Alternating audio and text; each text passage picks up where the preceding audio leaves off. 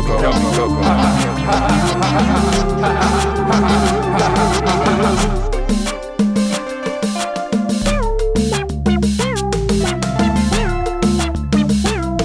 Yummy Coco. Yummy Coco.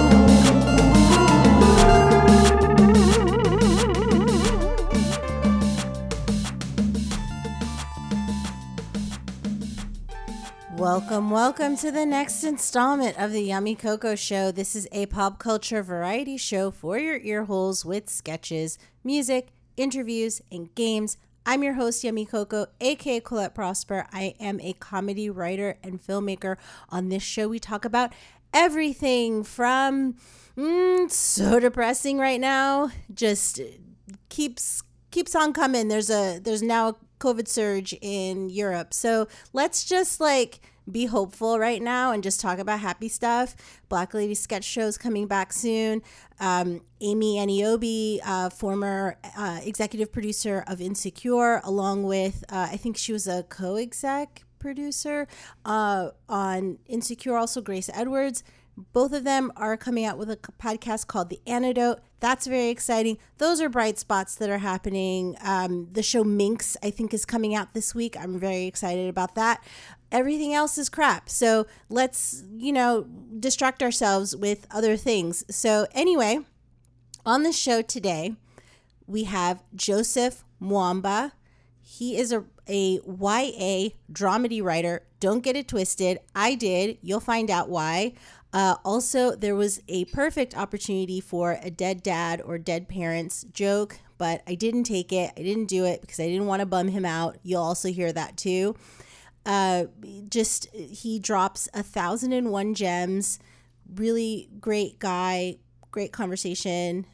Check it out, especially if you are an emerging writer. He provides a lot of sage wisdom. But if you're not a writer, you'll also be inspired by his ambition and his generosity towards helping others. So there's plenty of opportunity for everyone to glean some great knowledge from Joe. So check that out. In the meantime, some housekeeping. If you like this show, please rate and review. It's how people can find the show. Let's kick things off with a remix of the sketch Springtime Succession of Kim and Pete.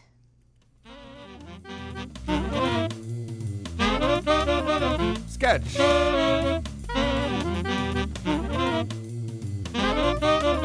Sketch.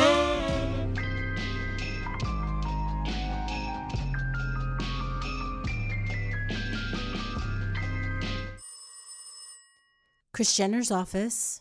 Ha, you're new. Where's my mother? Oh, hi. Is this Chloe or Kendall or... Forget it. It's Courtney.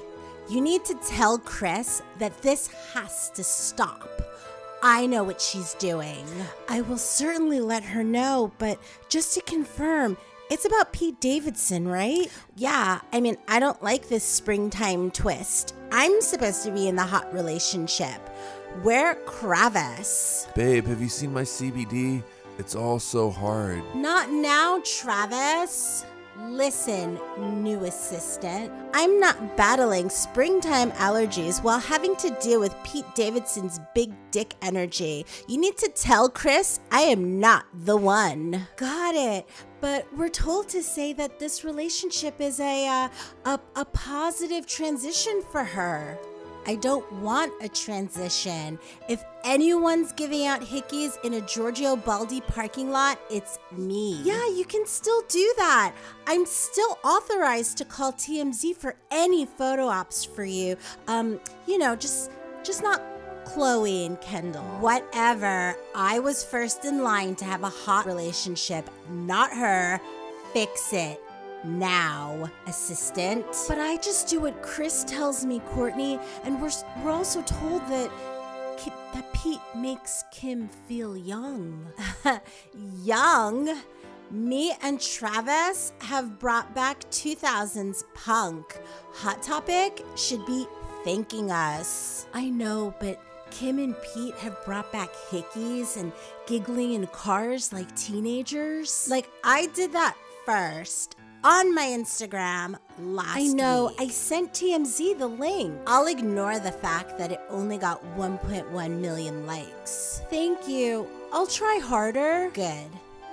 And you assistants, all of you, better not be planning a cute nickname for Kim and Pete. Well, Kim-Pei's been floating around. Ew, gross. Forget all that. Let's focus on you, Courtney.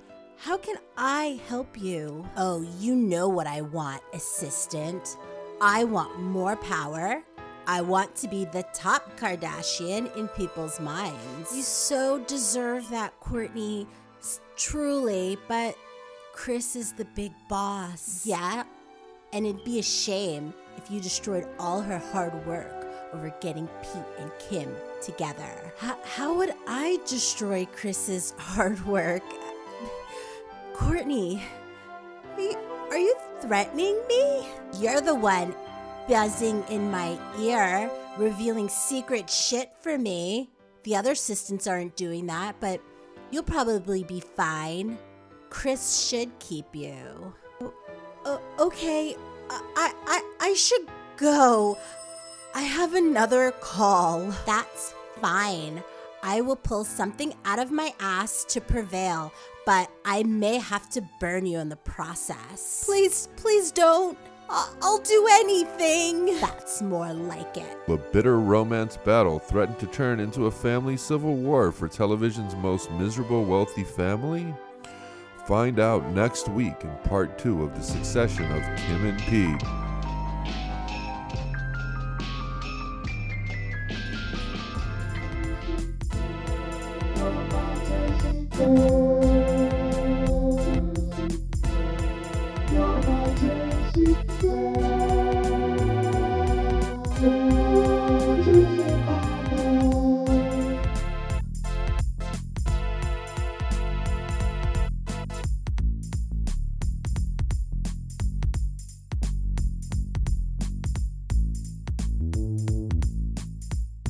Off, and then I'm going to put this baby in sleep mode or focus mode.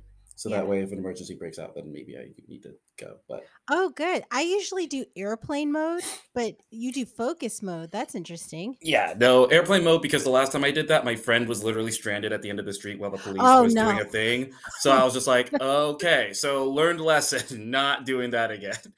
I'm taking my phone off airplane mode right now because of that. Right, yeah, because this was an emergency. Like, if your dad dies, it's like, well, I'm in airplane. Like, there's no way to contact me. So with focus, it's like I can select the amount of the specific people that I want to text me, and then obviously the apps that are available. So like I only let like my Google Calendar get through to remind me of like, hey, you have an appointment for something. But and my roommates and my parents are the only people who get through. So those are like the essentials, like how in MySpace it was like your top 5. So top eight. Top 8. Top 8. Those are top 8. Yeah, no. Nice. The top 8 was the top 8 is very cruel. Like, that is a very cruel way for somebody to find out that you're top 10, but you're just make not the list. You didn't make my list. Sorry, bro. You could probably be like number 9 or number 10, but you just didn't make that top 8. Didn't make that. And actually, to be fair, what if you ever got brought up, like you called out on it? It's like, I'm not on your top 8, and you're like, you're number 9. But how often has that person said that to how many people afterwards? And who would have like the foresight to think that? Like, oh, but however, like you have to be really like a really great at spin. So I don't know if I'm good at spin. But I have worked in publicity. I do work in media, so I guess I have some savvy, or at least I'm impressed by spin. That's fair. Yeah, I feel like what you really need to do, if you really wanted to be like scathing, you should just have your top 100 friends. Just have them all, and then like have the rankings constantly change, so that way when you're. But you know what's a bummer? I don't know if I have 100 friends. Oh, stop it! You do. like they could be robots. Like I have however many Twitter people, but like how many do I actually know and talk to? I mean, I feel like just your Facebook account, like the amount of Yeah. people who you like you just like acquaintances can get into the top 100. That's fine. It's Yeah. just like, it's like you regular acquaintances. And then if you really want to be ballsy, then you have a list of your enemies and you have your top ones, your top five. Wow. Wow. That would be Wow. really, I think Yeah, that's, like Arya Stark, like yeah, Maisie. Well, yeah, yes, Maisie's absolutely. her list Yeah, of enemies. yeah. I don't know if I have that either. I don't really have I don't even have a list. I don't think there's a person that I'm like, "Ooh, I hope they die." But, like, I don't Yeah, have that. But I do kinda think that, like, sometimes we need to put our friends in check. Sometimes they disappoint you, and they need to know it. And it's like, you right. were top 10, now you're top 25. Do better. Yeah, do better, or you're number 9. Do better. Or if somebody So gave you, like, a thank you note, and you're like, yeah, "Oh, that's so great. You're in the top 5 now, baby. You did well." yeah, it has to be an excellent note, and with some candy like Kit Kats or something. Like Ooh. you have to know me See, I don't know. to I really feel penetrate that top 5. if like you get your thank you note and you go up, but once you add candy, then it's a bribe. And so then it's Uh-huh. like, okay, I know you're trying to game the system. Back down. You go back Yeah. down. Oh, okay. So it's like you're showing your true colors. I like that we're talking about this because this relates to our overall chat, which has to do with like navigating social spheres and networking. I'm here with comedy writer Joseph Mwamba, who I met on Twitter. So nice. I DM'd him. He answered me. And here we are. We're sitting together talking about top eights. Oh my goodness. So this is incredible. You worked on season 2 of the After Party, with they just aired their first season on Apple TV Plus. So cool. We'll get into that later. Thank you so much for joining me today, Joe. It's staffing season right now. As an emerging writer in Hollywood, I don't know shit about staffing season or even how to get on the right path towards having anything to do with staffing season. So, I want to talk to you about networking, building relationships, and also, if possible, like survival mechanisms for someone from someone like you who's like in the trenches. So, right now staffing season is harder than before. It's really hard to get a support staff job. There are fewer jobs for emerging writers. We need we need to find creative ways to get our voices out there. So that's why I'm seeking some knowledge from you. Mhm. Um, but can I ask you a random icebreaker? Oh God. Yes, please. I do want to just paraphrase. Like, I'm Yes. so glad you called me a comedy writer. I would not Okay. call myself a comedy Oh, writer. oh, I would okay. definitely call myself a How do you dramedy. self-identify? I'm a YA dramedy writer. Like Okay. I go lean a bit towards the drama, but like all of them are layered with comedy. I always specifically say that because then when people like read my scripts, they're like, "Oh God, it's gonna make me laugh so hard because of Joe's personality," and I'm like, "I'm not there yet. I'm working on it. Not there yet." But dramedy, that's where I'm at. But yeah, Yeah, sorry. so it's very kind of like emo. Like there's going to be some drama, but you might laugh. Might be like Right, a wry smile. right, right. Yeah. Exactly. You're going to make people think. Hmm. Hmm. As Yes. they might smile and laugh. Okay, Yes. so dramedy. Why dramedy? Thank you so much. This is my icebreaker. Yeah. What's the most important thing to remember daily that you haven't been able to do? Something that I sorry. Repeat the question. So what's the most important thing to remember daily that you haven't been able to do? Like, so for me, it's meditation and or stretching. I should do it. I totally always forget. I bet dollars to donuts. Kate Hudson does it every day, but I'm not Kate Hudson. Oh, yeah. So, but I watch her doing it, and she seems Mhm, pretty well rounded. So maybe I should be meditating, but I'm not. mhm, So, and that you're supposed to do it every day. mhm. What about you? Yeah, I actually was gonna say, like, I think literally walking outside. Like, I think that, Wow. the thing for me is, I can get so into my world of, Uh like, huh. all the responsibilities that I have to be doing that, like, I often forget, basic things like eating, for Wow. example. I wish I And could so forget that. oh, no, it's very, like, I'll be like, "I'm a little hungry, but, like, let me finish this project," and then that first that project becomes 5 projects later, and then it's suddenly like 10 p.m. Like, dang it, forgot to do the thing. But I'm getting So better are at so are that. you Getting better at like that cat gif that is always typing? Like, or like Pusheen, like always Yeah. typing? Yeah. I'm just very laser focused. And when I Uh-huh. wake up, I go like, here's the things I need to accomplish for the day and like, get them done. And generally speaking, if I feel like I'm like, only like 5 minutes away from something, like I will finish it. But it's just like my brain just is constantly like there's so many things I need to write or read or emails I have to respond back to, or like Uh-huh. the responsibilities I have, like leading certain resources that I need to get back to, people I have to Mhm. respond to through text, email, like all the things, or the reads that I need to make. Yeah. So it just in my head, I just go like, here's the list of things, and if I have downtime, then it's like, okay, let's go to this other list that is a bit more evergreen, and my brain just doesn't like automatically go, you need to like walk outside. You haven't been outside in a bit.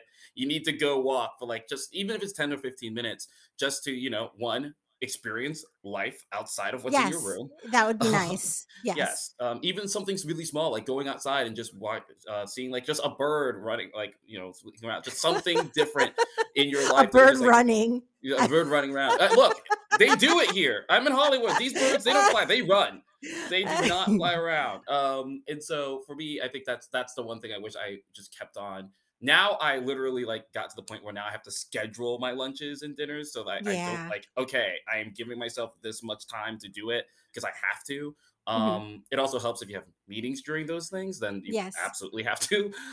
But the one thing I will say is that, yeah, I have to go outside more. So how do you stay on track? Typically, I will write down on Post-its things that I need to do. I used to use Asana at one point. I have other friends that have used other kinds of software for Mhm. lists, or yeah, you can use your notes, or you can use your iCalendar. So like, what are you using to keep yourself on task? So I have this I have an app. It's called Todoist. It's Todoist. yeah, Todoist. I'm writing this It's down. yeah, it's a very simple like all it is really just like if you use like reminder on your iPhone, like it in essence works the similar way. Uh-huh. But it can link to certain things in your other apps. So it can link to your Gmail, it can link to I can add it like there's also like a extension on your Gmail that lets you like, okay, I need to do this thing, and then you go in the Todoist like extension on your Gmail and add to Yeah. it. I also have projects through Trello, which we don't have to go into, but like that's how I usually Oh do my yeah, yeah, yeah. tracking. I've used that. Yeah, Uh-huh. you can track it using Todoist as well. So I use that typically, and it gives me reminders if things are coming up, and also gives me a list of my evergreens along with the things that I need to get done for the day. So that's typically how I use it. But honestly, Gmail's typically like I just have my emails that are starred, that are the things I need to get back to, and then they get unstarred as they get accomplished, as I keep going. Yeah. So what is it so okay, so you keep track with lists. How do you not get distracted when you have to actually do the thing? So say you're writing, you need to write an act 1 and you're like, "Okay, my goal is to write 5 pages of an act 1." How do you stay focused on doing that? I don't really I really don't want to sound cocky saying this. I don't really struggle with the like, oh, I need to get act one done and peripherals. Like usually again, like that's putting my phone on like focus mode just in case like because I will look on the phone if there's a buzz. Uh-huh. But besides that, like usually like it's really solitude like within my room to like make sure I'm like focused on the task at hand and not getting Mhm. distracted. And not looking at my email because I always have my email up and going like, okay, minimizing that window. But I really don't struggle. I usually like once I have a task at hand, like I pretty much like pound at it until it gets finished. And then after that, it gets the check mark on Todoist, and it's like, okay, moving on to the next thing.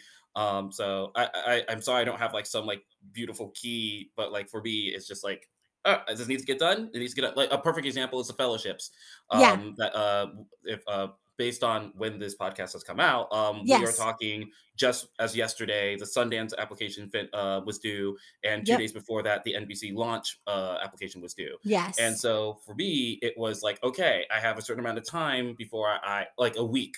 I have a week to make sure that I have all my answers done. And so my brain goes, okay, you need to make sure all these questions are answered by this date. You have a certain amount of days so you can review them to make sure that they're good. And then you have a certain amount of hours to submit it So that way it's not like you're not submitting it at like 11:59 p.m. before the thing. So making sure Yeah. like all the things, your application's on point as you look at the rules. So for me, it really wasn't an issue. It was more like, oh no, my lunch ran like 30 minutes more, so I have less time. So that type of stuff happens, and that just means I have to hurry up on certain things. But Yeah. for the most part, I don't usually yeah, once I'm laser focused with certain things, especially as it gets close to the deadlines, if I have to clear my schedule on other things, then I will do it to make sure that those deadlines get hit. Yeah. Wow. But you didn't clear this meeting. This is amazing. So I feel really honored because this is crunch time. There are a lot of fellowships happening. Where else are you applying? Oh my goodness. So I would say I'm kind of working on that plan again because Okay. I last week just won a TV competition. So I'm thank Congratulations. you. And so like because of Is that, this the ISA? ISA Action and Adventure, I won the standard grand prize. Somebody else won the genre grand prize. I want to make sure that he gets a shout out too. But Uh-huh. I because of that, that kind of has shifted what the goals are for this year now.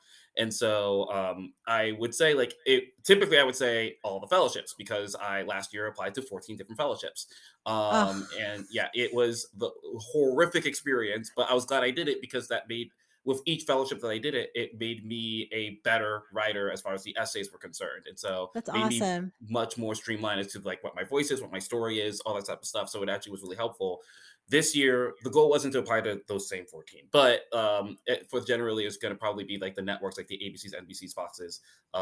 Is when I say ABC, Disney, Warner Brothers, Yeah. the typical ones, Humanitas, Sundance, and then I also did Circle of Confusion that was early in the year. But One of my now, friends did the program. She's really happy nice. with it. Yeah. Oh yeah, no, like I've heard that many people really enjoy, really enjoyed that program. Yeah. And but I think for now, after this victory, winning the grand prize, I have to kind of reevaluate it because it goes, okay, this thing can kind of help me go further in certain other things. What are the important ones that I really want to really go for? And so that way I Yeah. can spending more time, less time on essays of project fellowships that I'm not like that's not as important now that I have ISA. Mhm. So I can focus on the other things that I need to be doing. Yeah. Okay. So what you're bringing up. I'm thinking the idea of choices. So I just want to quickly rattle off some keywords or phrases that will probably crop up in our chat because when in our pre-interview I was taking notes and these are words that I just want to say out loud because then they'll probably crop up in our conversation as we talk. So network across but with efficiency, Mm, choices, mhm, LinkedIn, cold emails, mhm, be undeniable, rules of the road, roadmap, as in roadmap writers BIPOC winner. mhm, I also wrote ISA grand prize winner 2022, which is what we just brought up. right, Discord mixers and mhm. Emily Schmidt, who writes on Ghost and was a past guest on my show. So Yes, these are words and phrases, names that will be popping up as we talk. nice. So, you were talking about choices. So, like, you were talking about how now winning this grand prize could possibly set you on a particular path. Mhm. And so, um, do you feel comfortable talking about what that Yeah, path sure. would be? So I can talk about like where I was previously. So previously, after I was done with Afterparty, the second season, which recently got renewed, which is amazing. So I'm glad that Yeah. that season's coming out. And so after that, my goal was like, okay, I need to take like a month or so to kind of like clear out certain things. I had a mentorship with through Roadmap Writers. Hmm. Had a mentorship with a Verve agent who was looking at my stuff to make sure, like, okay, as a gatekeeper, is my material good enough? Like, is it like just on the cusp and not there yet, or like, or am I there? It's just at this point, it's just about like who likes that voice, right? Yeah. And I Is was he very ready, as right. they like to say? Uh huh. Yeah, and I'm very happy to say Verve said I am ready. Oh, Or I should say that agent said. Not all of Verve said it, but like the one like agent. Tiffany had, is she ready? Like, he ready? Hashtag he ready. Uh huh. And so which was really wonderful. Like I had three scripts that they read she read, and she was like, no, these are solid. Oh, that's awesome. And so at that point it was kind of that pivot of before just kind of like, okay, let's get to the next supporting job. Let's kind of keep working on like letting roadmap writers at the time, because I'm a BIPOC initiative, Yeah. selectee, and so they've been sending my script out to managers. And then at that point in time, Coverfly and I were like, Coverfly was starting to get to know me a little bit more, and ultimately they wanted to help as well. Hmm. And then the ISA thing happened. So for me, beforehand, it was just about like, okay, let's look for the next job. Like, give me a month to like get my writing back down because it's been a bit. Let Right. me get this one script done. Let me get these rewrites completed before these deadlines. Let me submit to these contests. Let me Hmm. look at the fellowships and see what specs that we do. Maybe I don't want to do specs this year. Yada yada yada. And then all these things happened.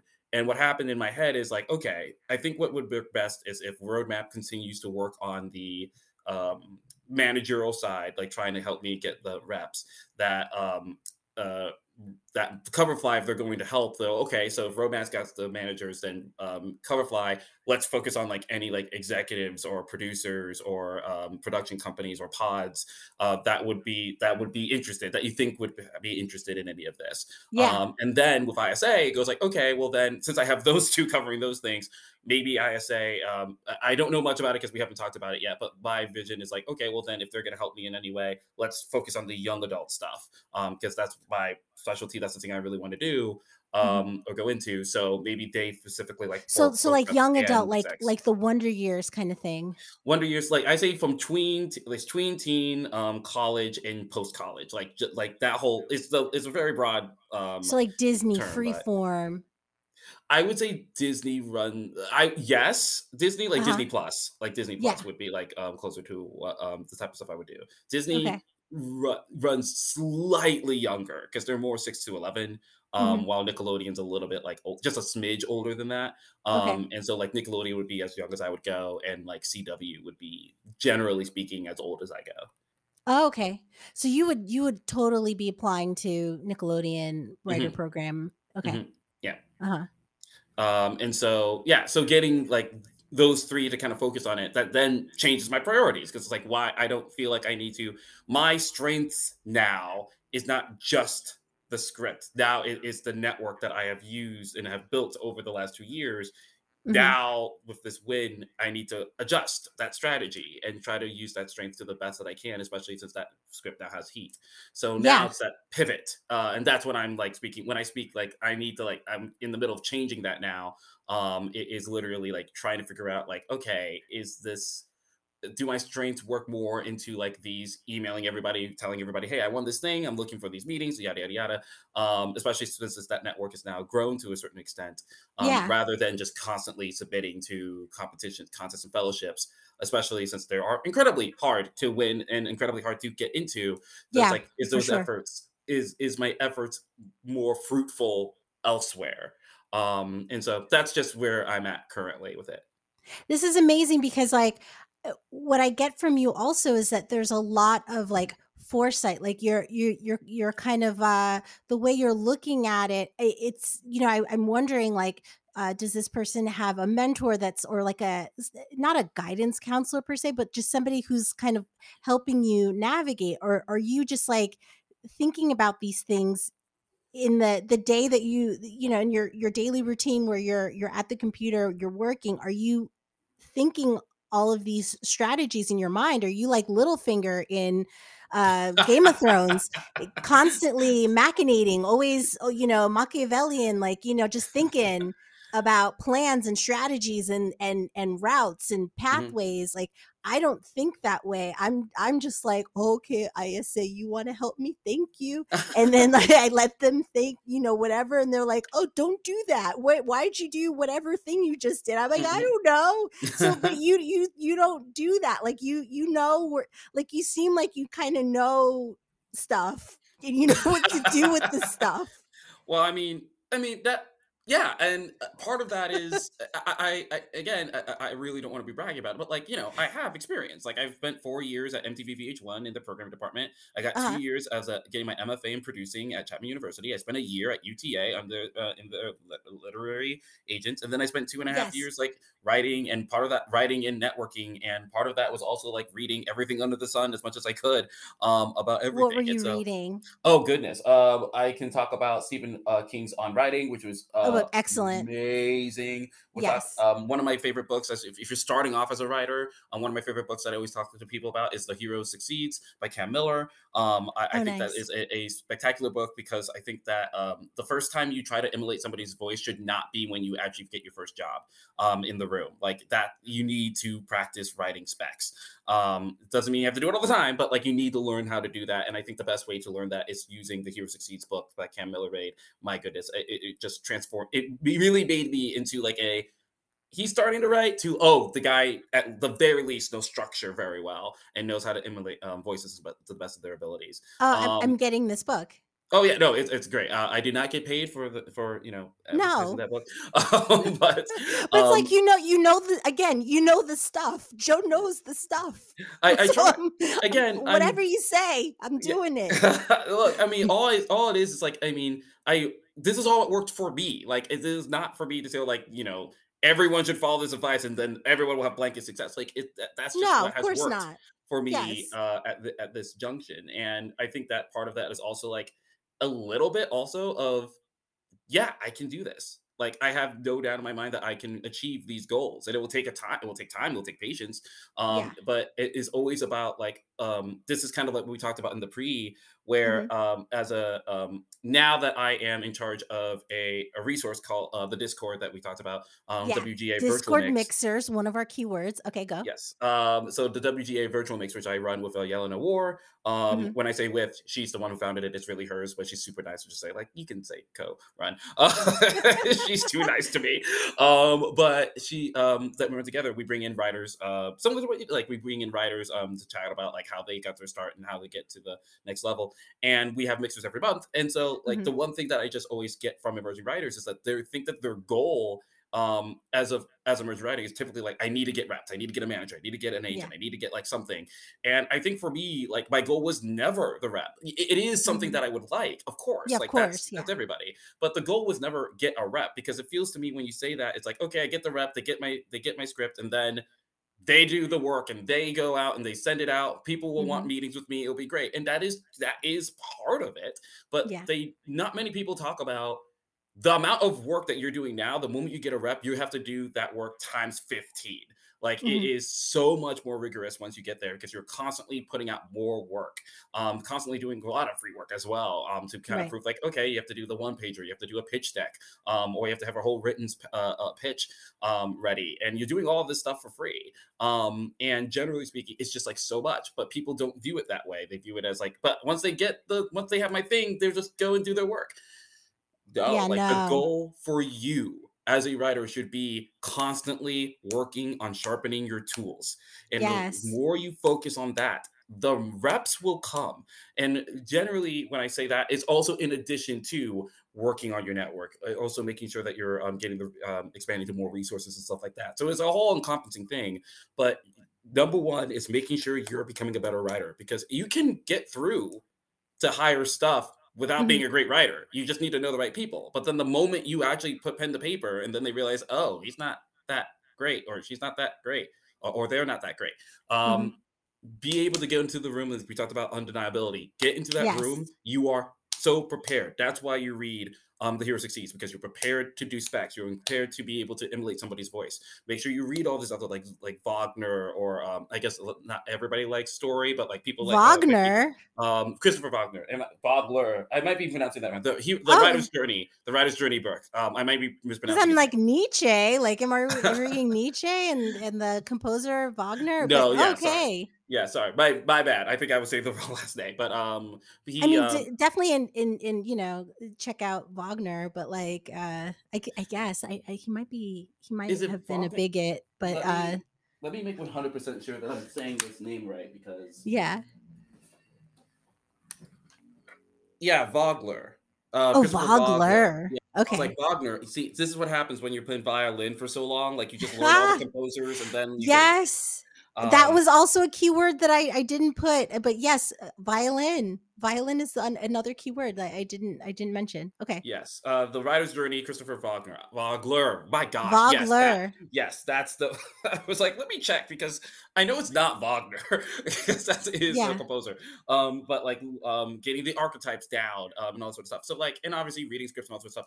of stuff. constantly work on the craft, constantly get better at the craft. Make sure that you have your writers groups that are helping you improve, because I got my writers group and that was what helped me improve on my game too. For sure. Yeah. And like, just if you focus on that, and also on the side, like making sure that you're meeting more people, they will come because your work is going to be the merit enough. And then you also do that luck, which is the part of the networking part.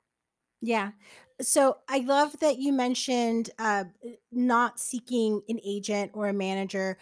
One thing that came to mind is just that, like, just when I was saying, like, oh, but Joe knows the stuff, an agent manager, they know the stuff. And so Mhm. then that's and writing, a lot of writing is being alone. You're Mhm. alone with your work. And so when you feel a little bit less alone, it feels really good, and you want that validation. Yeah. So I think that that's part of the Mhm. reasons why people want representation. Mhm. um I mean, it can go even deeper than that, but, like, I want to talk about your agency experience, because you worked as an assistant at United Talent Agency, which is a major world-renowned agency, also known as UTA. Working at an agency is like being at the center of a cyclone. It's just like you have to have a very sturdy emotional wall. It's very demanding, very stressful. It takes a lot of discipline, all of which I'm sure listeners are sensing that Mr. Joe has. You have all of these attributes, but, like, how has your agency experience helped you as a writer and then with networking? And also, I want to be clear. Like, if your goal is to get a manager, like that's an okay goal. It's just that that shouldn't Yeah, be the sure. main goal. That's all. Yeah, That's all I'm no. trying to emphasize. It's It's like, an aspect. I yeah. mean, it's something that, and Amy Aniobi has told me that as well. Hmm. I'm in her Hmm. mentoring program, but is that those people, agents, managers, they will find you. You have to be writing. Yeah, you have to be writing. You have to be ready.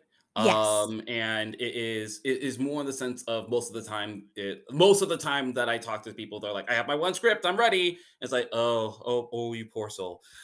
You need more, and that's all I mean by that. Yeah. Obviously, if you are ready and you're like, I think I'm ready for a rep, then obviously go get the rep. If you have that ability to, it's just more in the sense of making sure that that is not the only goal you have. Like, the goal should never be find a manager, and then also, once in a while write. No, it should be constantly. It's writing as often as you can. Yeah. I'm not a person who goes like write every day. Like, I don't write every day. Oh. Oh, no, no, no, no, no, no. Oh, wow. I make sure that I write. What will happen is that I will write, and I'll write in sprints. Uh-huh. And I will write. I feel like I would say decently often, but you don't. I don't believe in the adage of you have to write every single day, because that is how burnout happens. Yes. That is when you're also putting a lot more stress on yourself, and also that is ignoring a lot of other obligations. Unless you're like, if you're writing like 15 minutes, 30 minutes every day, then I think you're fine. But I just really truly believe that, like, you write when you're ready to write, because when you are not writing, you are still writing. And so I personally believe that. So Mhm. anyway, and look, I say that, and I've written, and again, I feel like I always have to put the caveat, like I'm not bragging, because I always feel like I really don't like to come off as braggy with these But things, you know but what? Robin I. Thede said, brag. It's okay. It's all right. That was like a headline Well, in yeah, Pop Sugar or something. yeah, no, yeah, Robin yeah, you're right. Thede, brag on Right, yourself. brag on yourself, yeah. But like I'll say, like I said all that, and like over a pandemic, I would say from July 2020 until today, I've written 7 scripts. So it's not like, Damn. I'm like, I'm not writing every day, but I still got Yeah. that amount of stuff. And there are people who have done even more than me. And Yeah. so, like, it is, I'm not saying, don't write. I'm saying, like, your priority should be writing and getting better over the rep. That's all I was trying to say. Yeah, of But course. pivoting back to your question about UTA, Mhm. the stuff that I learned from there, just rehash, like, I was a assistant for 2 TV agents over at UTA. And I think the thing that I learned from there, especially, is one of the agents is incredibly great at generating heat. Mhm. And one of the great things about how he would be able to do that is that, like, obviously, he would talk to he would get general meetings for all these clients. And then once those general meetings were like starting to come to an end, he would go like, there would at least be one person who was like, we're interested in a pitch. And then the moment that happens, he is right back with all those people who just had generals going like, hey, such and such is thinking of doing a pitch meeting. Would you want in? And like, then you get one, then you go like, hey, I have company one and a company two who want to have pitch you want in, and then that becomes the frenzy. And now suddenly you have 20 people who want pitch meetings with them, and then by the end of it, you maybe have like 3 or 4. We've had 4 people who have Yeah. or even more who are competing for this thing, giving offers. So one of the things I really learned about, especially through him, besides like the cliche, like, learning about deals, even though I had learned that kind of at Chapman a bit as in the producing program. One of the most invaluable things that I definitely did learn is like, oh, this is how you generate heat. This is how you stay on top of making sure that when you have something that's good that's happening, don't just sit on it. Don't just be like, oh yeah, this is nice. Okay, moving on to the next thing. Like that's exactly what I'm doing now with the win with ISA, trying to figure out like, okay, where does that strength help you to go to that next step, up? Yeah. How do you generate heat? Yeah, Like that's the goal, right? Right. I mean, to the best of your abilities, like, because then at the end of the day, even if nothing comes of it, you've done all that you can. Yeah.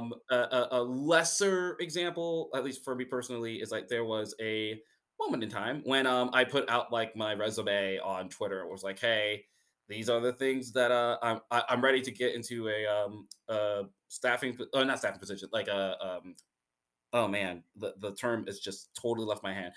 Supporting staff. I'm Yeah. open for supporting staff roles. And that spun off like really, really fast. So I used that opportunity to go like, oh yeah, like for these type of things, like here's like the link to these things to make sure like you understand, like I'm not just like making this stuff up. Like I'm actually really good at these certain things. Like making I'm a sure that real I was on. person. I'm a real Yeah, boy. yeah. Uh-huh. Yeah. Pinocchio. And Yeah. just like, kind of following up to make sure like, okay. And then that in itself, and also making sure that you thank every single person, because while I am also being genuine about it on a Twitter sense, it expands your reach, because then the people who are following that person see they replied to a thing. Joe Mwamba said thank you. What are they talking about? And that links you back. Because if they just say thank you, it is that helpful. But when you get that extension of the two, it does help you reach a bit. So it's also about strategy and trying to get on top of the heat so that it can expand as much as it possibly can. So more people can see it, and then more people give you opportunities. And so yeah, it's like that's like trying to generate heat in that type of way. And again, that's just one aspect of it. That shouldn't be the only aspect that you should use. But that's one of the things I definitely learned at UTA. Also, caring about the clients. Like the clients were just how much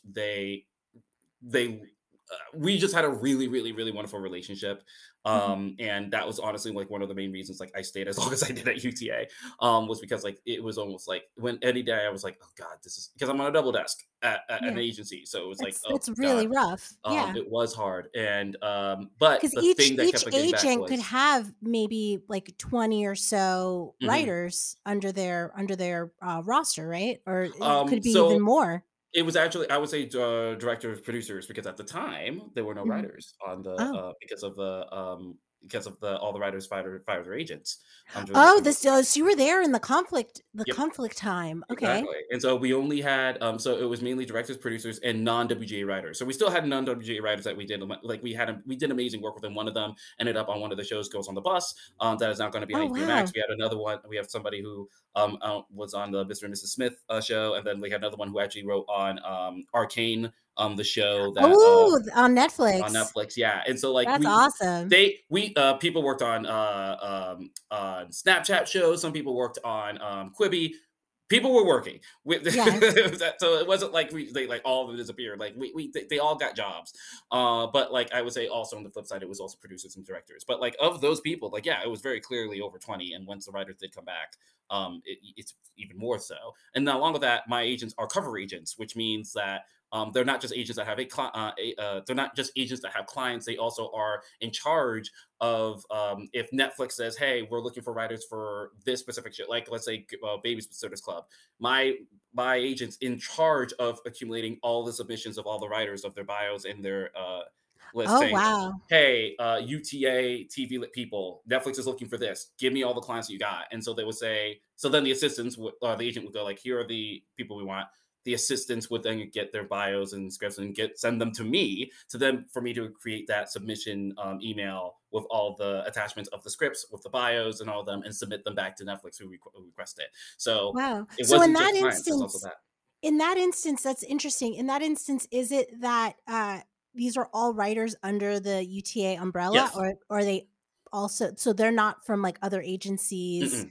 Like it's only that So that's interesting. So, Yeah. like, if you are whatever screenwriter being represented by, I don't know, Artist First or whatever, um, you might not get that particular job because UTA is managing the writers the writers that are hired. I would say, like, but Netflix isn't just sending it to us; they're sending it to all the agencies. And so, like, No, there's this somebody at this happens. Yeah. yeah, like so, like for there's a covering agent for Netflix for at CAA, at WME, at ICM, like, and I'm sure some of the managements too, just in case like they have clients that aren't. So like, it's not just exclusively like Netflix comes just to UTA for things. Oh It's no, just that like, yeah. yeah, I didn't mean to imply that. It was yeah. I just found it interesting that in general how agencies work with, say, like, networks. Is it like, okay, yeah, I'll work with you on this show, but it has to be people in from my company. I That's what I was wanting to I understand. mean, that makes sense because like at the end of the day, UTA their job is to make sure that your career is good, but their number one job is, not speaking just UTA, but like generally anybody is get that 10%. Make sure that Yeah, you're getting make sure you're getting hired. And they're not going to times 10 yeah, if times it's like 10. 10 writers. Yeah, and so, like, their job is not to, like, "Oh, let's help CAA with this other client. We believe in them, but they're run by CAA, but we think you're good." That CAA will do that on their own. Yeah. UTA is just, like, their specific TV lit clients, and then, sometimes it will, like, extend out, like, if, Netflix says, like, "Oh, we're open to more than just TV clients," and then the MP lit people may have a voice, or the playwright people may have a voice, or the talent people may have a voice. Like, it really depends, on, what they're looking for specifically. Okay. That's really interesting. So, like, you were talking about not writing every day, don't write every day. I do get into that where there are times where I'm writing every day and then I do get that sort of like burnout feeling. Mhm. So I that's interesting that you were saying that. If you looked at your career like a pie chart, what's the percentage of the pie that's devoted to networking? What does that look like for you on a daily basis? Like networking and then writing, reading, like, how do you divvy up your day? On an average day, that's such a good question. I've never thought of it that way. This is what I'll say. When because it's shifted. So when I was from 2000 and 2001, I would say my pie was pretty evenly split. Like I did dedicate a little bit closer to writing every day. I always write from Mhm, 9 a.m. to 11 a.m. And then mhm. after that, like it was whatever meetings I had afterwards. So I dedicated more to that because I looked at it as like as an unemployed person, then you're getting kind of paid through the government too because you didn't want COVID to be crazy. So everybody stay home, we'll pay you. I looked at Uh-huh. it as Joe Biden's paying me to write. Like that's how I looked at it. So I took it as a job. So from 9 to 11, I wrote, and then from "Hey, 11 on, Joe, from a fellow Joe, why don't you yeah, exactly, write me a exactly. good dramedy?" Uh-huh. Oh, of course, because he needs No one. malarkey. Yeah, no Uh-huh. malarkey.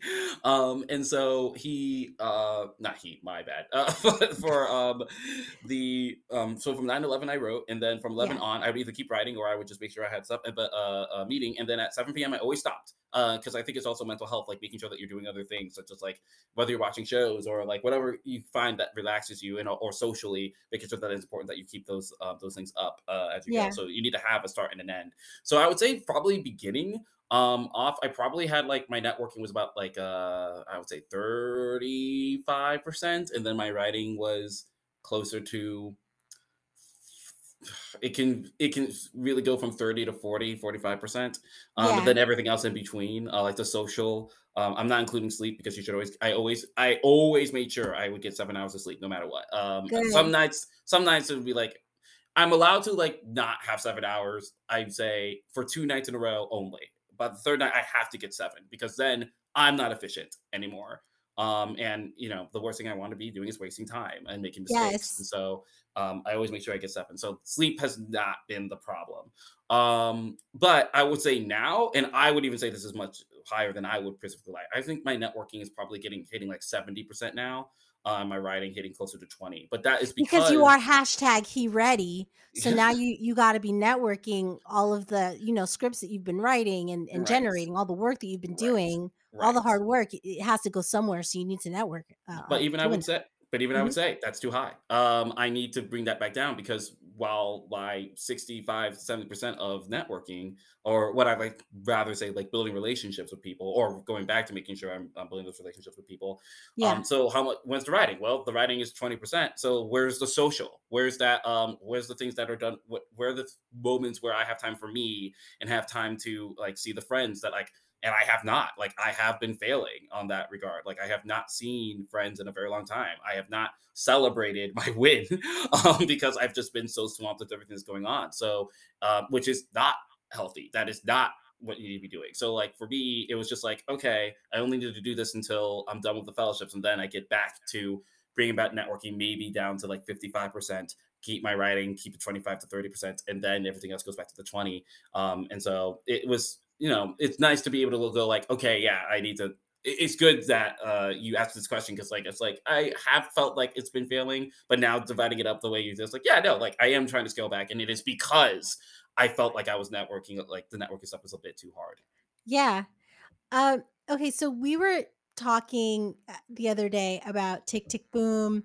Andrew Garfield, he's become like my actor crush lately since the latest Spider-Man came out. I've been seeing him differently lately. In Tick Tick Boom, the character Jonathan, who's also based on the real life Jonathan Larson, seems to be always worried about making the wrong career choices, which I definitely can relate to. And we're talking a lot about choices and efficiency.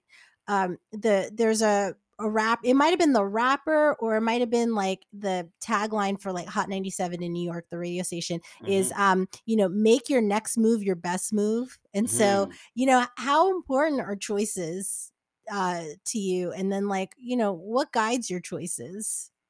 Ooh. I think that such a good question. Because it's just there's such, like, I look back at the choices I've made in my career. Like, I chose to go to New York and work for MTV VH1 in their development, in their programming department, Yeah. because it got me close to development and got me close to things. But like ultimately at the time, I wanted to be a development exec. And now going back, it's just like, oh man, I'm so glad that happened. But at the same time, like somebody could have easily seen that as somebody who was going to be a writer and go like, that's a bad life choice. You're not going into writing. Why are you going in that direction? Yeah, you should be Or writing. Why are you trying to do corporate stuff? right. Or when I chose after that to go to get my MFA in producing, they do have a writing program. So somebody could go like, why are you going into the producing and not the writing program if you want to write? That doesn't make sense. And I Mhm. think that like for me, it has always just been as far as choices are concerned, I guess I've always been tactical about like the type of as you can have heard of before of everything I've said. I'm pretty tactical about the things that I do because I always think like, okay, what's the thing I can, and this is not to be offensive in any type of way, but I can learn writing. I can read books. I can watch videos. I can watch movies. I can. There's a way that you can do it as long as you have a Mhm. dedicated amount of time to make sure that you can write. Yeah. So I can do that. What's the things that I can't do on my own that I need help on? And part of that is there's invaluable is work experiences in as a development person or as a Mhm. programming person. Understand what the networks are actually looking for and what they want, how they acquire things, like what goes into the decisions for that. That and at MTV at VH1 at the time, VH1 was the only one of three networks that were actually improving ratings when everybody else was getting cord cut up the wazoo. VH1 was one of three to be it was They had 20 all those reality consecutive shows. those reality shows, but the way they did it was super smart because at the time we were doing originals, or sorry, MTV was doing scripted, and they looked at it and was like, "Why are we doing this?" So they cut back on that. They went back to the drawing board. They went like, "Our acquisitions are also not working. How do we?" How do we actually help the people who are watching our stuff instead of us trying to turn it into a thing that it's not? And that started with acquisitions first, and then based on those acquisitions, then you came up with the franchising. So it wasn't just Love and Hip Hop. And we did have two Love and Hip Hops, but like they were like, that's great. We have two Love and Hip Hops. We need more things. And they're like, no, no, no, no. We need to double down on it. We need to go to Love and Hip Hop, at the time New York. And then we need to do, and at the time we also had Hollywood, but then we do need the one that's Miami. We do need the one that's Atlanta. Like we need to have more of the Yeah. And franchising then that's like Basketball Wives came. Basketball Wives, and that expanded, and then you have Black Ink Crew, and then that expanded. Well, And so you like it became that, and then next thing you know, they go VH1's really popping right now. Let's move RuPaul over, yep, and yep. that's when you have That's your how I'm watching my RuPaul right now, VH1. since then, RuPaul has won awards, has been much more known, and Yes. no shade to Logo. Like, I feel horrific for Logo because they're the ones Yeah. that like started the whole thing, and Right. we kind of just took their baby. And when that day happened, it was incredibly sad for them. I really did feel bad, but it is on such a bigger scale now, that much more Were people you know about it. there? Were you there when that Mhm. happened? No, like I a lot of friends were crying. Like it was a very, really emotional because that is something that is them. Like that is what Logo's thing was. And we all felt horrible. Like we understood where the big plan was for it, and it succeeded. Like they succeeded in what they were trying to do with it. But it Yeah. doesn't mean that like that takes away all the hard work that Logo did, trying to make it as big as it possibly can be and having the success. And then that little success thing moves on. It's almost like with Crackle when you have comedians in the car getting coffee. That's really the only thing that Crackle had. And then Netflix takes it, and then what else does Crackle have? Like, I would imagine that was an Yeah. emotional day for Crackle. Or if you're talking about YouTube, how Cobra Kai was like the biggest thing for them, and then Yes. it moved to Netflix. And now, like, granted, YouTube decided to leave the game, but like, I imagine those people who worked so But hard to make it that as big as fucked it them up is. though because they haven't made a show since, Well, I like mean, after Cobra Kai. part of that is because they did choose to pivot away from original. So like that was So they part of it. say. So they say, look, Susan They're Phillips was feeling there. salty. Look, Uh-huh. she was there well past then. So like I think at some point YouTube went like we're gonna just focus on our people as opposed to and credit when credit's due. But Yeah. so all of that stuff is just to say that learning that was invaluable because it taught me like okay this is the type of way that we think as networks or how they think in the development side. And then me going to Chapman, I decided not to do the writing thing because of what I just said, but like I Mhm. also it's like what's another thing that you don't normally like you can't just read about, you have to experience it, and that's producing. In able for you to be a good producer you can't read about it, you have to go and do it. That's why I did the YouTube channel. Please don't look it up, it's horrible, but like it's not, I loved every moment of it, I loved everybody that worked on it, and it's such an important part of my heart, but it's so bad. But like I learned how to produce and learned how to be a leader and learned how to deal with people, and Yeah. from there went to Chapman, got a because of that got a scholarship that went to Chapman, and then I did 5 short films, learning how to produce in that way. So in essence I've really had 4 years of producing under my belt, and also Mhm. knowing how to budget and stuff like that. So being able to write a script and know like, oh yeah, this is where the budgetary stuff is for this is too expensive, or being able to say like, why do I need to have the scene in this room, we only are in this room once, and then taking it out or putting it in a different room where we're using it, so it makes more sense that when somebody reads it they go like, oh, this is ready because this person not only knows how to write but they also know how to use the space, and not just have random rooms that people are walking into all the time. So that all those things, those choices, me making sure I was good with the industry, good with the business, good with the producing, and then going to an agency and understanding how everything is done, like getting the overall view of everything, kind Uh-huh. of just mirage everything together for me to be able to be such a better writer. And now I just took 2 years instead of see it was good not to go to Chapman for writing because I had 2 years to work on the writing. Yeah. And so luck, part of that is, a very unfortunate thing that our country had to Yeah. go through to Thanks, have that ability. coronavirus. Yeah, so it is not. It is a very unfortunate situation. Yes. Yeah. But because of that, I was able to have the 2 years to make sure I was getting my samples ready, and now I'm here. And I think that because of the experiences I've had, like all those choices that I made, led me to where I am now as an Mhm. efficient writer. So all these choices, what do you and then I also was wanting to ask you, like, do you think in like quarters or years or months, like where you want to be um in these, time frames? Like do you think that way, or do you just you have your lists, you have your plans, but are you thinking broadly? Are you thinking like in the future? Yeah, I definitely have like I won't say them, but like I do have the 5, 10, 15 year plans, but I would Okay. also say they're very I rather view them very loosely Okay. because I do have the goals that I want to get for the 5, but like at the end of the day for me I'm like, well, then if I the problem I have with it is that if you get there early, if you're like, okay, I'm 2 years in and then I'm really close to that 5-year goal, so now I have 3 years to get there, it's good. And I know people like, changing the goalpost, but for me, I view them very loosely because I think the goalpost for me is the more efficient thing is having the goalpost immediately in front of me as like, what's the very next thing I need to make sure that I'm doing? And I need to go to that goal and then get to the next one. So I have the goalpost that I want to hit. As far as timeline for it, I have a very loose idea of where I want to be in those times. But I Mhm. don't like I typically don't like the 5 year thing, because the 5 year thing is like we were always going to be 5 years away from a thing, right? And Yeah. so that's why to me, I'm like, saying something like, oh, when somebody asks me, what are you going to be in 5 years? I'm like, well, 2 years ago, I said in 5 years I would do this. I'd much prefer that conversation as opposed to, oh, yeah, in 5 years, because that to me always feels like you're moving the goalpost every time. As opposed to, what's the goalpost? I'd rather hear like, what's the goalpost now? What's the thing that Right. you are going for right now? And what are your next two goalposts after that? And like, then that tells me more specifically, like, okay, you really have a good idea. Either you have a really good idea of how the industry works, where you're trying to go to, and have an idea of where you want to do. And also, if you have that third goalpost, and you know exactly the things you need to do to get there, great, you're primo, you're ready to go. But if you have three goalposts down, you're like, I'll get there, I'm not really sure how to. That's where you need to, like, okay, maybe you need to like actually do a little bit more work to make sure that you know what things you need to do to get there. Because I can say in 15 years, like, want to be a showrunner, cool, but like, I like, what do you need to do to get there? It's just kind of like, it's not immediately in front of me. So for right now, I want to focus on that and go for that 100% and really be efficient in that. And that's not to say you shouldn't have goals for that. You should. I just say, like, for me, it's a loose type of thinking for me. But the focus is on the present, and you have an idea of what you would like to see in the future, but ultimately you have to go back to the present. Hmm. What are you doing right now? Hmm. So, totally different than Tick Tick Boom, but about New York City and like social maneuvering is The Gilded Age. I don't know if Oh you my watched it goodness. at all on HBO. Yes, I have. So a writer named Dan Hernandez, really hilarious on Twitter, he wrote, I love The Gilded Age because the stakes are so low. Nathan Lane is coming to dinner and it must be a success. 3 episode arc.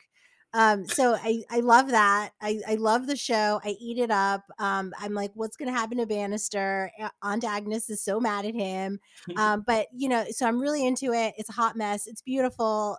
It's a great distraction from what's happening right now. But there's a Hmm. moment in this week's episode with it had to do with electricity, and all the lights are on at the New York Times building and everyone's there. Okay. um, when Carrie Coon says to Nathan Lane, must everything in life pose a challenge? And then Nathan Lane says, anything worth having. So there's so many roadblocks and challenges in making it in this industry. You were Hmm. talking about focusing on the present, but what keeps you on your goals? You were talking about the present, but like having like loose ideas of the future. What keeps you grounded? That's a very good question. I come from a family of immigrants. My mom is from Barbados, born and raised, and my Hmm. dad is born from Congo, born and raised. Oh, wow. And so they came to America. Like, they're very highly educated. They have multiple degrees. It's almost disgusting. Hmm. And they met in college, and I mean, all the thing. And so, Oh, like, for so them, gross. it's so gross. I'm just like, God, can you guys be? Shameful. Gosh, whatever. It's fine. I love them very dearly. I love them very, but like, for them, they've worked their asses off for where they got to as far as their education, Yeah. and they don't. And I will say now they have a lot to show for it. When they had us, me, my brother, and my sister. Hmm. It was a lot harder because it's just like, minorities trying to move their way up in a very, what I'll say, conservative state of Indiana. Yeah, And Indiana. yeah, Yeah. and look, I love Indiana. That's my home. I will do not attack it, because I have the right to attack it. Don't attack my hometown. Indianapolis But has like, amazing parks. yeah. I really love that. Okay. Thanks. We have problems, but like, that's still my home state. But like, but it was very hard for them to raise up. Like, my mom is a very highly educated person, and it was hard. And my dad, on the finance side, very, very highly educated, incredibly smart person. It Mhm. was a struggle for them to get promoted to anything, Yeah. just because of all the things. Well, I'll say work discrimination, because I personally dealt with work discrimination when I was in Indiana. Mhm. So so they, from a very young age, just really drilled that laziness was not acceptable. Mhm. Like, we either have to be doing homework, working ahead in homework, reading, learning more about a thing. They always sent us to summer school, not because we ever needed to do summer school, but because they were like, you're gonna get ahead on things because you're going to be at the top of you're going to be on top of your classes, on top of everything. You're going to get 4.0s. And I'm not trying to say like my experience is any different from any other minority story because they all tend to be the same. With parents who really like push their children to really do well. But that really like being able to them pushing me doing that. Like a perfect example is my church said, hey, can Joe just like read the last part of the I Have a Dream speech from Martin Luther King? And my parents were like, he's going to do you better. He's going to memorize the entire speech. And I literally look at them at this, like, as this 9-year-old kid going like, are you insane? Guess what? Did the entire speech by memorization. Wow. I legitimately, at that time, doubted myself and said, like, I cannot do a thing. And then I did it. So then that made me realize, oh, so if I can do that, could I do this other thing? So I memorized next year. I've been to the Mountain Tarp, Martin Luther King's last speech before he gets assassinated. Memorized that from memory. Did it. Totally fine. My parents said I couldn't have a sports magazine. I go, okay, I'll create my own. Created my own sports magazine back in elementary school on my own. Wow. In high school, I was trying to find jobs where I was doing media, getting media stuff, working at like a media company, like a media studio. They would not accept me. So I go, okay, I'll create my own. Created my own internet radio station where I was able to give 6 kids a job so that they can, in media, so that way they can have something in the, like, I know I'm bringing up a bunch of this in high school instead of later, but like, you're trying to prove my point. Like my point being is that like, it's been these this type is your of things, foundation. Yeah, it's the foundation of like me being able to realize like there are things that are insurmountable. That's just life. But like at the end of the day, just because you aim for the stars and you miss doesn't mean that you don't hit the moon. You're still moving the ball forward constantly. And so for me, when I get challenges that are too insurmountable at the time for me, I just go just push the ball. It's almost like from football. You just, even if the defense is so hard, it's so difficult to get through. If the first series you only get 3 yards, the next series you get 4. The next series get 5. The next series get 6. And every time you fail, you just go, okay, we're going to try to get 6 again. And it's just that for me in my brain, it's just like that tenacity to just constantly get better and sharpen the skills. And ultimately, you will get there because this is a skill that can be learned, that you can get better at, that you can succeed in. The industry is hard. That I'll grant you. Like that's luck. That's like it's not about who you know, it's about who knows you. There's a lot of aspects of it. But again, that goes back to the part of being undeniable. And I can work on that. I can improve on that. So for me, challenges is like you get disappointed, there'll be rejections, but at the end of the day, that's just another person you get to prove wrong later. And for me, it just goes like, yeah, okay, take the 5 minutes that it's gonna to be like be disappointed. That's part of the emotional thing that you need to go through. But then my favorite show in the world is West Wing. And one of my favorite lines, simplest thing, President Bartlett, every time he's ready to move on to the next thing, he goes, okay, what's next? And that's my mentality. It's just like, all right, let's move on to the next thing. Let's go.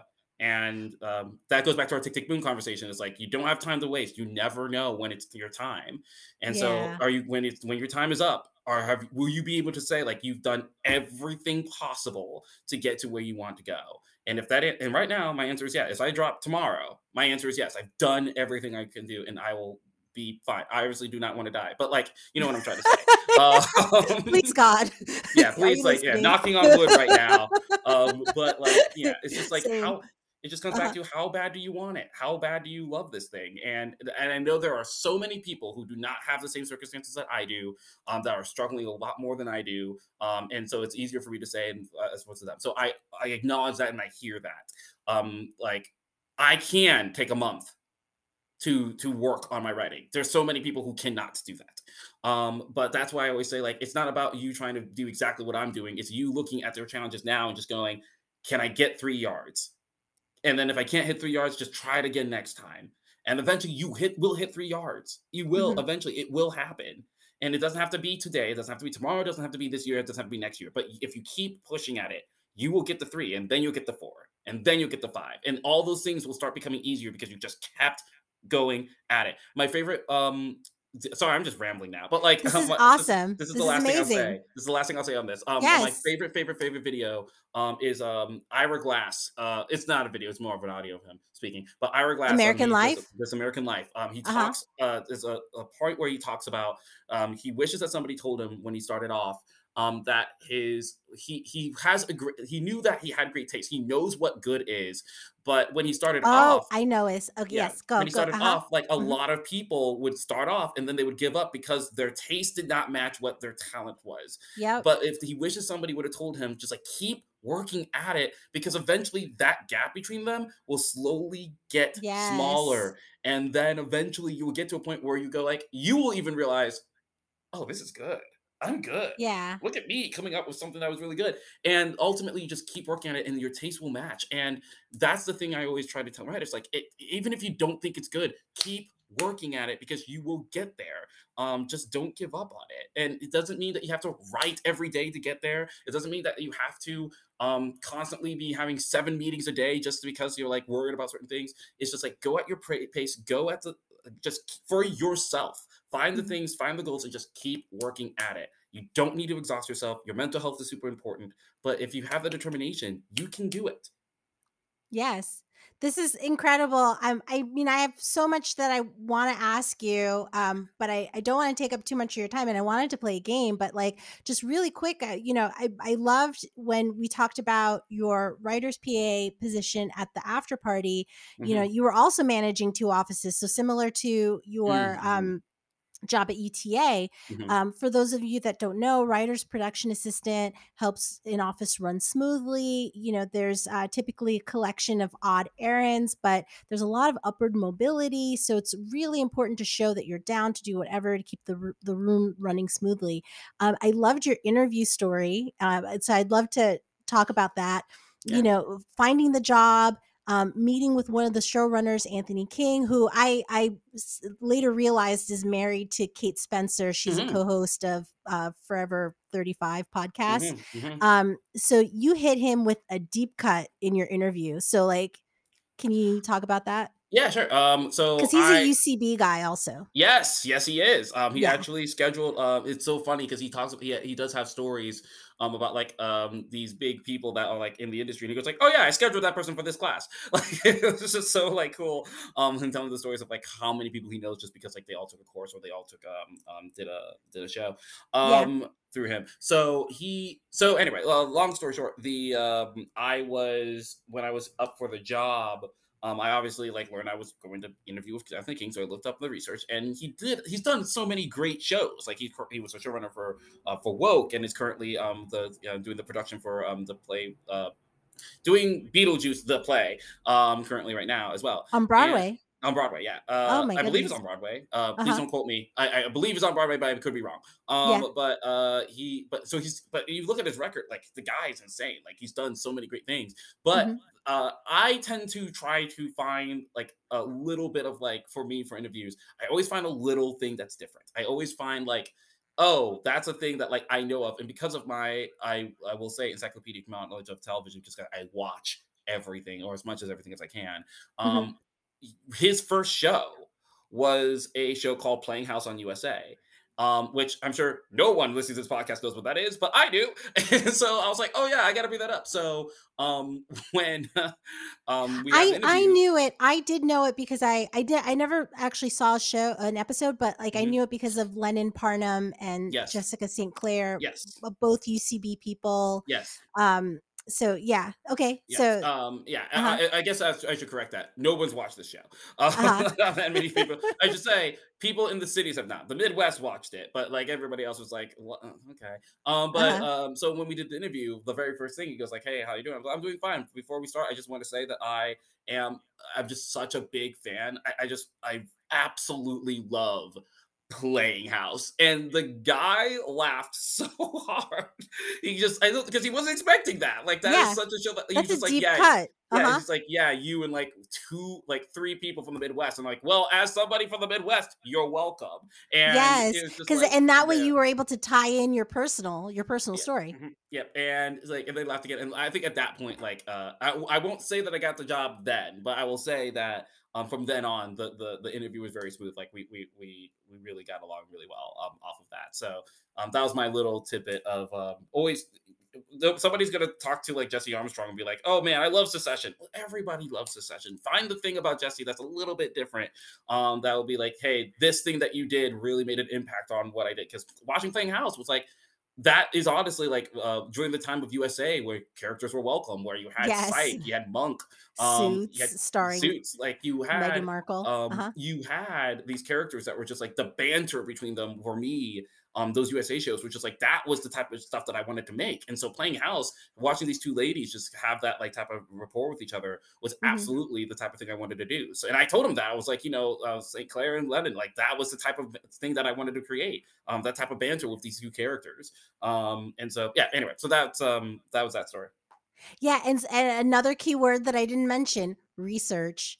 Always do your research. Yeah, yeah, yeah, And yeah. that's part of being prepared. That's part of being ready is know who you're talking to and come correct. If you're not going So, to uh-huh. research, if you're not going to research for your interview, you're not going to research during your job, and nobody wants that. Like they want to make sure that you're going to do the work, and that's part of the work. Yeah. Okay, so thank you so much. Can we play a quick game? Yeah, sure.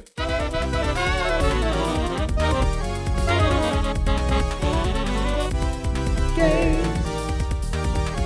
Games. Games. Games.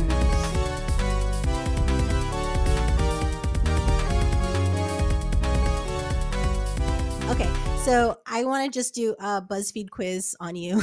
Oh no. And it's which Andrew Garfield character are you? Oh So, goodness. everyone has an Andrew Garfield character because we were talking about Tick Tick Boom. That everyone has a character that personally matches their personality, that perfectly matches their personality. I want to know what's yours. I forgot that he was in The Social Network, and I guess Yeah. his dialogue was iconic, but I forgot his character. Yeah. I guess that's kind of the whole point of that film, isn't it? Don't Because it forget was about I Dre. Don't well, forget about yeah. Dre, Colette. I mean, I just all I can think about is Justin Timberlake. That's the only That's person the that comes to very point mind. of the film. You only remember Nate Parker, but nobody remembers the actual guy who helped him. Like that's exactly Yeah. you fell into the trap, man. You fell into the Wow. very I trap. did. I Yeah. did. I did. Ugh, Oh Aaron yeah. He Sorkin. Aaron slams the Sorkin's whole listening. computer. He Yeah, does the whole thing. Aaron Sorkin's listening right now. He's like, get it together. Anyway, okay. Pick a superhero to get you out of trouble. Spider-Man, Captain America, The Flash, Iron Man, Superman, Captain Marvel, Black Widow, or the Hulk. Okay, the fact that none of those answers are Batman is an absolute Oh, so travesty. you're a DC How? person. Oh, hands down, all day, every day, DC. Well, Superman's here. Yeah, but like, Like a okay. real DC character. I mean, no shades of Super. Oh, When and The Superman was, Flash. yeah, when Superman was created for its time, Uh-huh. it was what worked. But as of now, you're just like, come on, man, Batman is better. Anyway, so I would probably to get me out of a situation. I mean, I think the easiest one is the Flash because the Flash literally takes you, he runs, you're out. Like Yeah, you are done. It is over. right. Like, there's nothing. A person can come and fight all they want, and that's just more time. Just get me the heck out of Dodge. Yeah, just see that glowing light of, something running away. Yeah. Okay, so what trait got you into said trouble? Was it ambition, justice, stubbornness, greed, faith, love, ignorance, or kindness? Oh, oh. The thing that got me in trouble. I feel like That's a good one. I feel like it's a tie between ambition and kindness. I feel like ambition does get me, it doesn't really get me in trouble, but it probably could. But kindness, I always end up finding myself in, like, situations where I can't say no, and that, like, really Oh, messes with my stuff. So I will say I'm gonna go with kindness on this one. okay. All right. What song is getting you through this tough time? 3090 by Jonathan Larson. Mhm. Why You Only Call Me When You're High by the Arctic Monkeys. Bitch Better Have My Money. Oh my gosh. The Nights by Avicii. The Climb by Miley Miley Cyrus. Cyrus. Can't Buy Me Love, The Beatles. Hallelujah, Leonard Cohen. Or Man in the Mm, Mirror, Michael Jackson. ooh. Oh yeah, 3090. 3090. It's 3090. Like that, like I play that maybe way too often. Like it's just like, I'm 31. Like Yes. it hits me very hard. Yeah. And I And was it's born in all about 1990. So like choices. Yeah. it just hits me the way it hits Jonathan Larson hits me in the exact same way for different reasons. I'm 30 and Wow. I was born in 1990. It's just like it's very, oh no. So yeah. So, what else is going to make you happy? Hanging out with friends, going on a shopping spree, visiting an art museum, spending time with family, performing a community service, Mm. watching YouTube videos, meditating, or seeing a Broadway show. Okay, I'm going to choose the YouTube videos because this is why.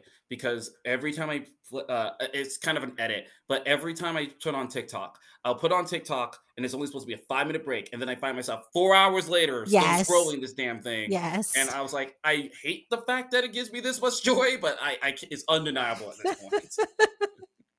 Love it. I love, yeah.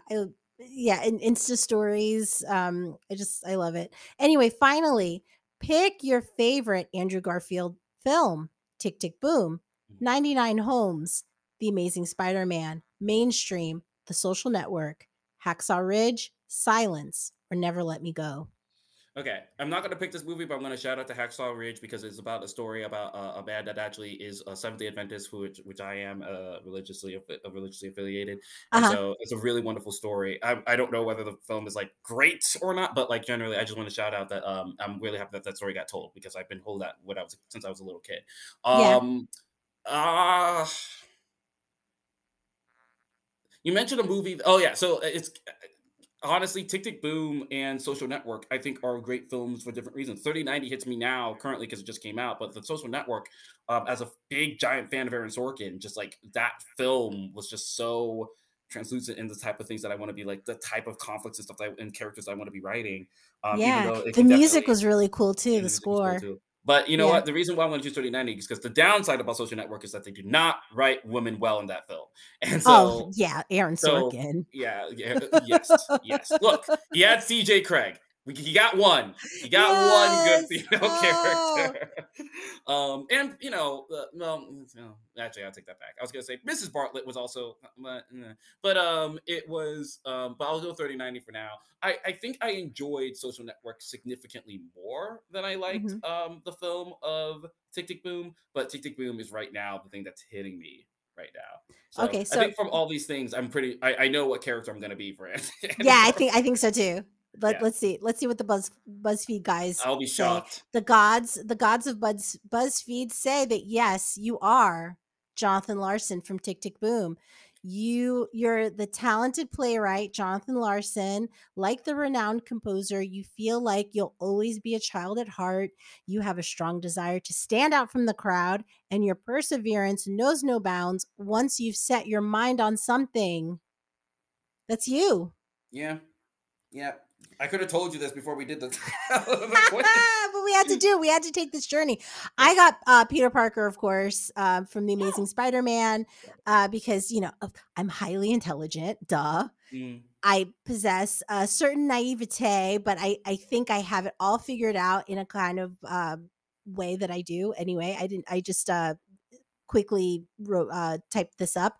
I'm loyal, confident, and I never miss an opportunity to throw in a sarcastic remark. So that is me in a nutshell. yeah. So my final question. Thank you so much, Joe. What's making you happy these days?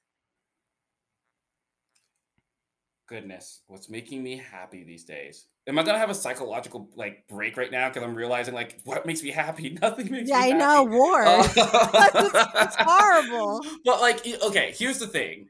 Yeah. I love that I've won this award. I appreciated everything. Everybody's love and effect. I got it. Helping others. That to me does Nice. give me the sincerest joy. Because like now talking about it, like just realize like, oh no, like that was what it was. It is You've helped super. me. Yeah, yeah.